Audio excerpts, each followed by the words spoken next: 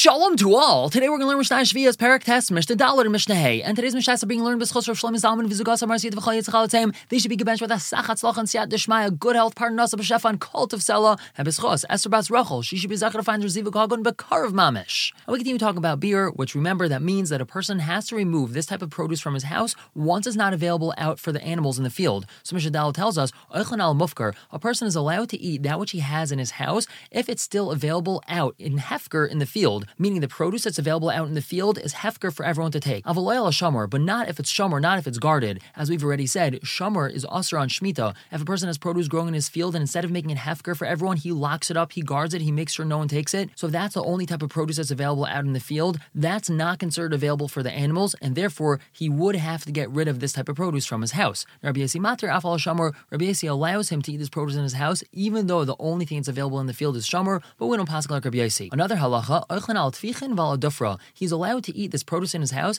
if it's still available out in the tfichin, which is the bird feeders, or if it's still available in the dufra. What's dufra? Dufra is a tree that produces 2 batches of fruit every single year. Dufra is a conjugation of du pri, 2 batches or 2 crops of fruit every single year. So even if he still has the first crop in his house, and now there's already the second crop on the tree, he's still allowed to eat that first crop in his house. Avalel says vanios. He's not allowed to eat grapes in his house if there's winter grapes available in the field. These grapes that he has in his house ripened in the 7th year. These winter grapes that we're talking about are grapes that ripened early out in the field, but they're not going to fully ripen until the 8th year. That's not considered something that's still available for the animals out in the field, because they're not really 7th year grapes. They're really only going to be ripening fully in the 8th year. They happen to have started ripening a little bit early, but that's not something that he'd be allowed to eat the grapes in his house because of. Rabbi Yehuda Mater, Rabbi Yehuda does allow him to eat these grapes, calls man shebichru, as long as these early ripening grapes had ripened, ad shelo yechlak hayetz, before the summer harvest was gone. If there's still some of the summer harvest left, and then these earlier ripening grapes started ripening, so then he's allowed to continue eating the grapes that he has in his house.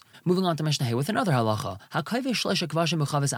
A person pickled 3 different types of vegetables in one barrel. Let's say he was pickling cucumbers, tomatoes, and peppers all in the same barrel, and that means that all have taste from each other. Rabbi Eliezer says, he's only allowed to continue eating all these different things that are pickling up until the first thing is chayav in beer. But let's say the first thing, for example, cucumbers, becomes chayav in beer, so now he's not allowed to eat the tomatoes or the peppers in that barrel either. That's because they all got taste from the cucumbers as well. Rabbi Shua says the exact opposite. Afal achron, he's allowed to continue eating everything in the barrel up until the last one is chayav in beer. Cucumbers and tomatoes are already gone from the field, but since peppers are still in the field, he's allowed to continue eating the cucumbers and tomatoes that he has in his barrel as well. He tells us something different. If this min is not in the field anymore, for example, there's no more cucumbers in the field, so then he has to take that out of the barrel. He's got to take the cucumbers out of the barrel. If there's no more tomatoes in the field, he's got to take the tomatoes out of the barrel. And the halacha is like him. Now, Reb Shimon tells us something which is very makel. Kol yarek echad the beer.